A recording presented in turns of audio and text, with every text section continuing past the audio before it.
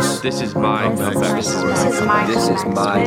comeback story. This is Trey Lewis with Good Landing Recovery, and you're listening to The Comeback. What's up, y'all? It's good to be back. It is good to have a platform to be able to talk about controversial subjects, especially as it relates to recovery. And that subject that we are going to unpack today is the subject of God, aka higher power. And this becomes so controversial, especially in the rooms of Alcoholics Anonymous, Narcotics Anonymous, and the other hundreds of 12-step programs. And so just in case you don't have framework for this, there is a systematic approach to recovery that I think is the best, and it's called the 12 steps. And in Alcoholics Anonymous and Narcotics Anonymous and all these other 12-step types of groups that you've got to be able to use this systematic approach, step one, just so that you've got the background and the context to be able to understand, it is, and we'll use Alcoholics Anonymous, that we admitted that we were powerless over alcohol, that our lives had become unmanageable. Okay, and so what step one is that it's getting somebody to admit that alcohol or drugs or whatever it is has kicked their tail and they do not contain the power from within to be able to beat it. For example, it's not a matter of intellect. You know, you can't outsmart alcoholism. You can't outsmart drug addiction. Doesn't matter if you've got the greatest mind, you've got a PhD in whatever, and you're this the most brilliant mind on planet Earth. If you have alcoholism or addiction, you can't outthink it. It's not saying, okay, well, alcohol beat me, so if I add Xanax to the equation, then I finally came up with a concoction that is going to allow me to have a manageable life while I stay intoxicated. Hopefully that makes sense to you. Okay, so that's step one. Okay, and then once somebody has come to the realization that they can no longer manage their alcoholism or their addiction, then they come to step two, and this is kind of this transition step, and it says that you came to believe that a power greater than yourself can restore you to sanity, implying that you were insane and now you need some type of outside force to be able to make you sane. Okay, and I've got a little grace here for this step, and I'm just saying, hey, you're coming out of this hard time of your life. You obviously more than likely have not been doing anything godly, and now you're looking for something that can restore you to sanity. And then step three, which is a huge one, is that you made a decision to turn your will and your life over to the care of God as you understood Him, or you understand Him. Okay, now this is where I personally have a real issue with higher power. And then what it does, it leaves people the room to just make up whatever they want, just like it's Mr. Potato Head. You're on the front end. And I get where people are coming from. They're saying, hey, it's a little too soon for the Jesus thing because people don't have the right understanding of God, or maybe people in their lives in their childhood manipulated them and said, hey, if you do this, then Jesus is going to strike you down or whatever. And they have all of these misplaced fears and these misunderstandings about who God is. And they think God is this big, angry, cosmic killjoy up in the sky. And He's got this nasty looking white beard, and He's got a hammer or some type of, or a lightning bolt. And He is just waiting for you to have a little bit of fun, and He is going to shut it down. You better not have any fun because God don't like it. And so, if somebody's in that mindset, then, okay, let's deal with that, but I still don't think that it's okay to suggest to somebody that it's okay to pick a doorknob or a pair of tennis shoes or some frying pan up in the sky to be your higher power. I think that's ridiculous, and I'm sorry, and you can bring me AA guru, NA guru, whatever, and I know that if we don't line up on the authority of Scripture, even though the 12 steps were ripped off from Scripture, but anyway, nobody wants to talk about that. Nobody wants to talk about the rest of the Serenity Prayer. They quote at all the meetings and stuff like that. Nobody wants to talk. But whatever. You know what I'm saying? We part company right there. And you've got to come from the place of the inerrancy of Scripture. And so if we don't have the right platform to be able, or we don't have the right starting place to be able to argue, then we're always going to be able to, then we're always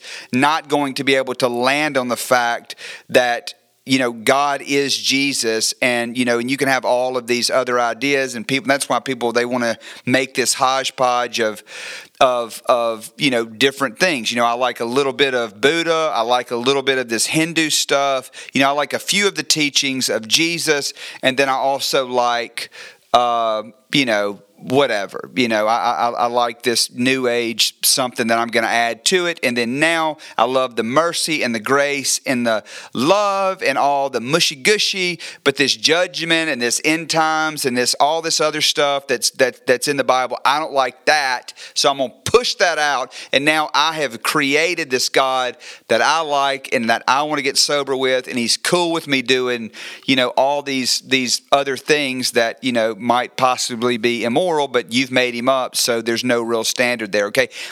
I just honestly have a problem with that, okay? I love the idea of somebody getting clean, but I also run in is that I also believe that you can trade one lie for another, and though you stay clean for 20, 30, 40, 50 years, that you actually missed God. You missed the real God, okay? I think that's real, because at the end of the day, you know, it's just that you know who is Jesus? Was he just this great moral teacher, kind of like Buddha, kind of like, you know, just Muhammad? You know, they're all kind of in the same type of group, and there's multiple paths to heaven. Well, let me just tell you, and I'll borrow now from C.S. Lewis out of Mere Christianity. There's only three things that you can do with Jesus.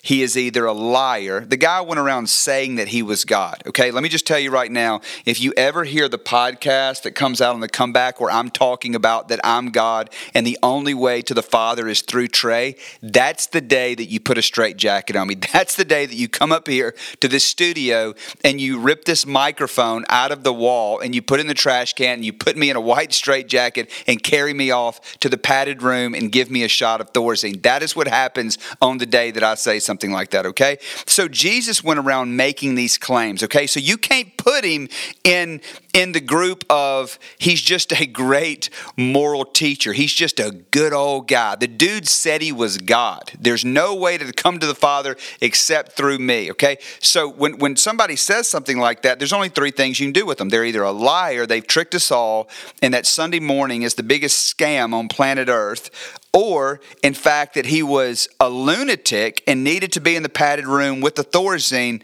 or he was Lord, okay? So I just want you to understand there's nothing but those three things that you can do with Jesus. It's the only thing. And you're saying, well, Trey, you know, that's good. I'm glad you came to that by faith. There's also so much knowledge. I mean, I think there were 333 prophecies that were prophesying the life and death and resurrection of Jesus that were written thousands of years before he ever came on the scene. They did a study on this and said, what if only 8 of these were true? Just only 8, not 333. And so what I mean, like, so for example, right now, you guys can't see me, but I'm in a green shirt and I'm wearing blue jeans and I have on brown shoes, okay? If somebody 5 years ago said, hey, there's going to be a guy in Decula, Georgia, at a outpatient treatment center doing a podcast, and he's going to wear a green polo shirt, and he's going to wear blue jeans, and he's going to wear brown shoes. And he said that whatever day that it was going to happen on, and you guys found out that he actually got 3 of those right. Let me tell you, he would be on every major news outlet, and you would think he's the next, you know, whoever. I mean, he would just be blowing everybody's minds. He's the next Nostradamus or whatever. And that's how you would handle that guy. 333 prophecies about Jesus. They did the study on 8, and they said, let me just tell you, the probability of 8 of those becoming true is that if you took the entire state of Texas, filled it 2 feet high in silver dollars, and you put somebody in the state of Texas and said, hey, bud, you have one chance to take your hand and to reach down into the state of Texas, filled 2 feet high in silver dollars.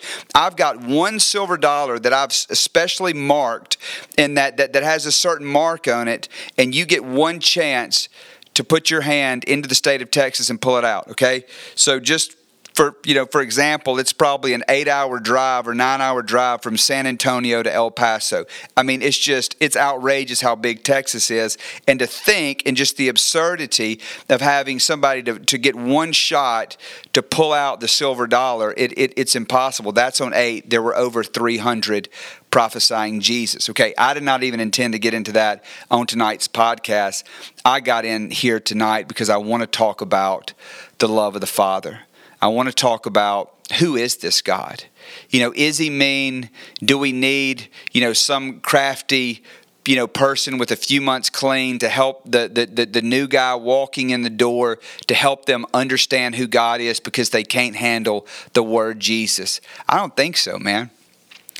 I really don't. I don't think so. I don't think Jesus needs, some sales guy to give a different version of him so that it's palatable because the person was manipulated by some overbearing, crazy person early on in their childhood and needs you to come in and let them make up somebody fictitious that really has no power. I don't think they need a doorknob. And I don't think that it's okay to put somebody in that place and allow them to evolve from a doorknob, to a lazy boy chair or whatever. I don't know what that's going to look like, or if it ever evolves. I think it's wrong. I really do. I think it's wrong, and I think that we need to take a real look on who this God is. And because here's the deal.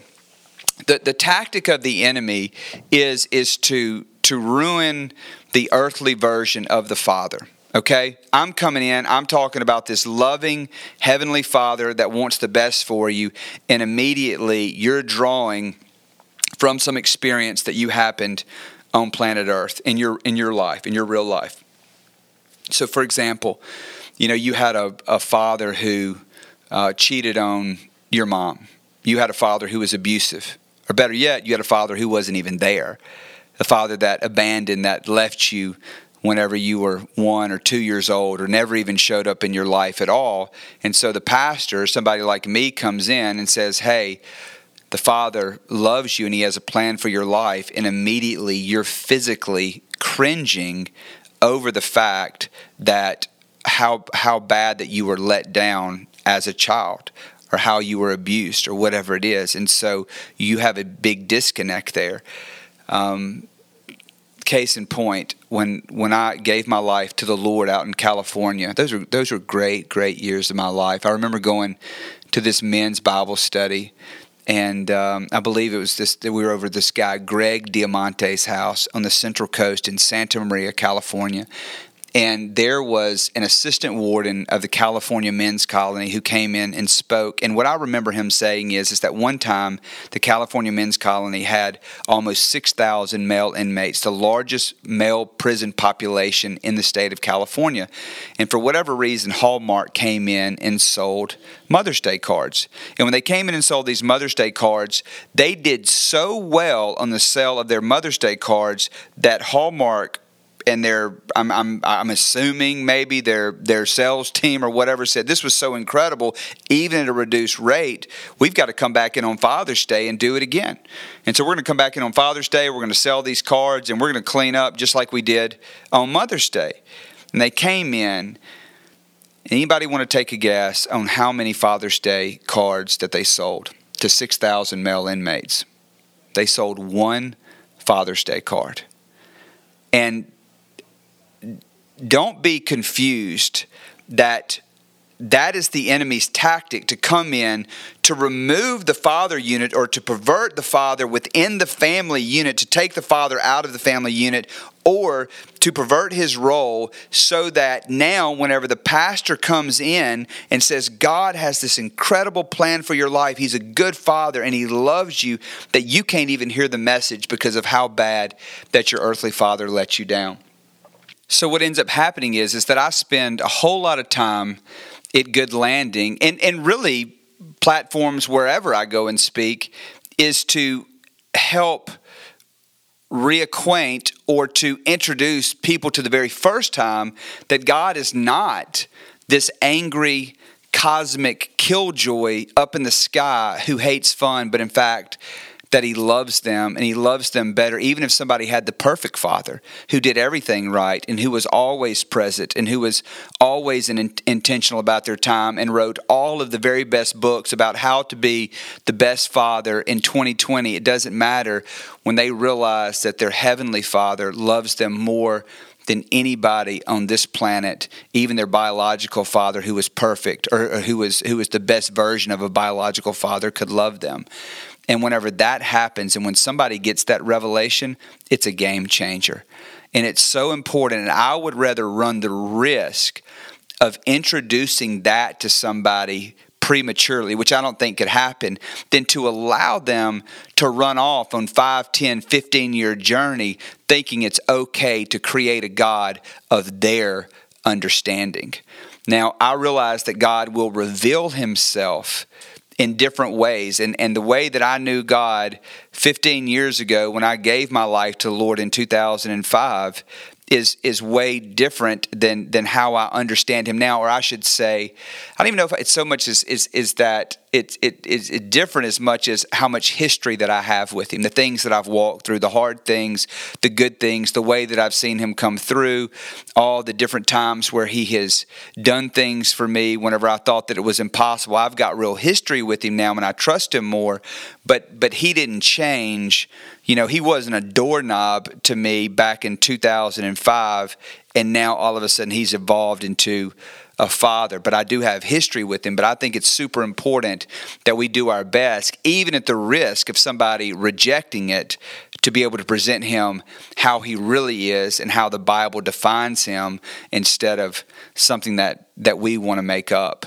And that's what's proven to save my life. And I'm not being religious. So if you're hearing this today, and maybe you're not line for line with me theologically, maybe you're not even a Christian, maybe you don't line up with me doctrinally, or you're a little bit of this, a little bit of that. I mean, what I'm trying to say is that I just think that it's so important that we understand who God is as a father, and that we need to pursue truth. That's what the Bible says about him, that I've come to the place in my life where I know that is the one truth that I have bet my entire life on. And, understanding how we see him and the paradigm, because sometimes people, now this is a way that I think that it could evolve, because you come in and maybe you have this paradigm that God is the angry CEO, or God is the angry coach, or God is, the mid-level manager, and that in your mind, that's how he talks to you. And for you to get real freedom, that there's got to be a place where you walk into the reality that he's a good father and he wants that relationship. And that's a beautiful thing to walk it out with him.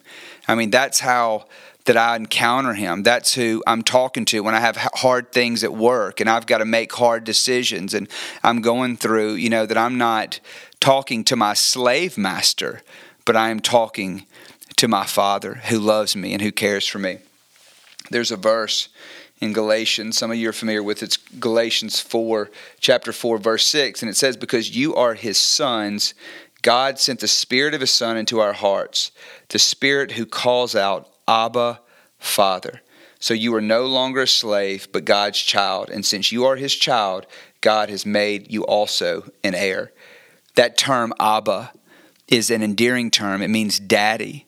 And he's saying, no longer do you need to be afraid of me. No longer do you need to deal with me as some faraway God, but that you can draw near to me in the same way that my children run to me every morning. Every morning. It's one of my favorite times in the morning whenever I wake up and I can hear their little feet hit the floor upstairs and they start running through the house, and I know that they're coming down to jump in the bed with me, and there's no inhibition. There's no thinking, if I come in here, Dad's going to drop the hammer on me. They know that they can run in there and jump on that bed, and there's going to be a great time of relationship and interaction that they have with their daddy. And that's how it is. And that's how we should run to God is our daddy, to be able to come and just say, man, life is Life is crazy right now, but I know that you've got me. I know that you love me. I know that you have all power and that you're the one that's going to come through for me.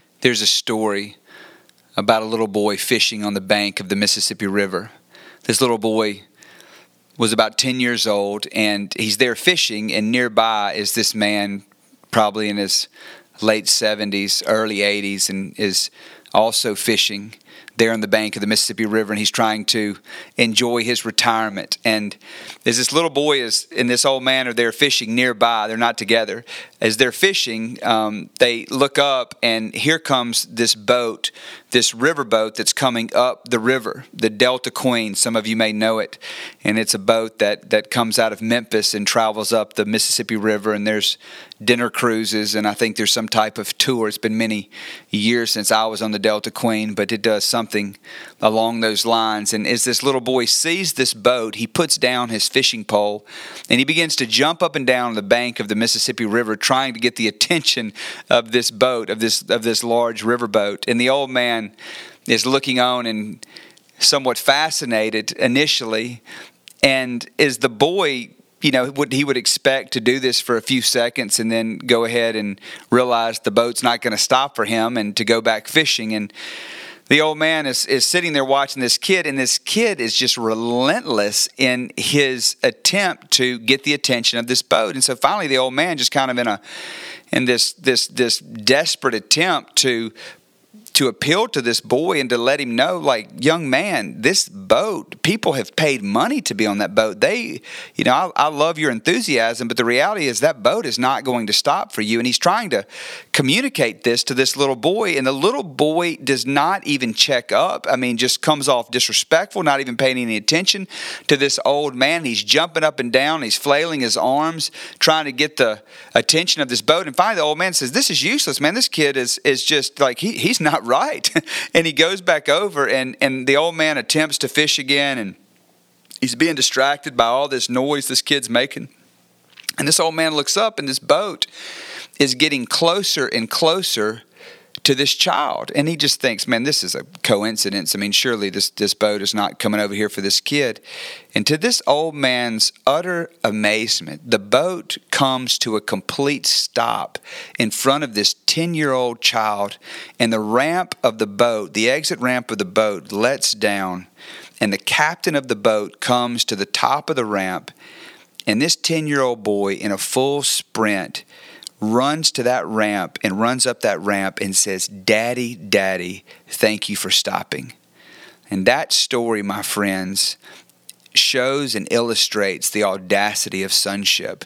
That's what it means when we finally get the revelation that God is our Father, and we ask for the bold things. We ask and just say, God, I know that I'm your son. I know that I don't have what it takes, and I know I don't have all the degrees, and I know that I don't have all of the intellect, and I know that I don't have maybe the skills, but I believe, God, that you've got something incredible. I believe that you have a mission for me, God. I believe that you have a plan for my life, God, and it is to bring you glory. Then I don't have the strength. And just like Moses said that, I'm not a good speaker. I've got a speech impediment. And the Lord says, who is it that makes the mouth, Moses? It's the Lord. And the Lord is the one that is going to be able to do the impossible. He's the one that is going to use you as a voice and as a mouthpiece and as his hands and his feet to be able to rescue the broken and to be able to create a great future for your families and to be able to proclaim the preeminence and the majesty of Jesus. He's going to be the one to take your body and to take your skill set that you would never be able to do anything good apart from him on your own, and that he gives you power and works through you because he's a good father and he wants to do that through your life. That's just the beginning, just the basic elementary introduction into sonship. And I hope this has helped you today. I hope that as you listen to this today, that you allow this to land. And this isn't just for your pastor. This isn't just for the radical guy in your church who, seems to have the closest relationship with God, and you kind of look on in awe and watch him run his race. No, this is for you, my friend. This is for you that is listening today, that is going to the average job that's making the average salary, that just feels like that life is blah, blah, blah, blah, blah. God wants to encounter you in this way and wants to take you on the greatest adventure and to write you into the greatest story that's ever been told. And that you would take your place today in His kingdom, and that you would take your position as His son. Bless you guys. I'll see you next week. Guys, thank you so much for listening to our podcast. It is a privilege and an honor to be able to serve you. If you or someone in your family is struggling with addiction, please give us a call. It's 770-570-7422.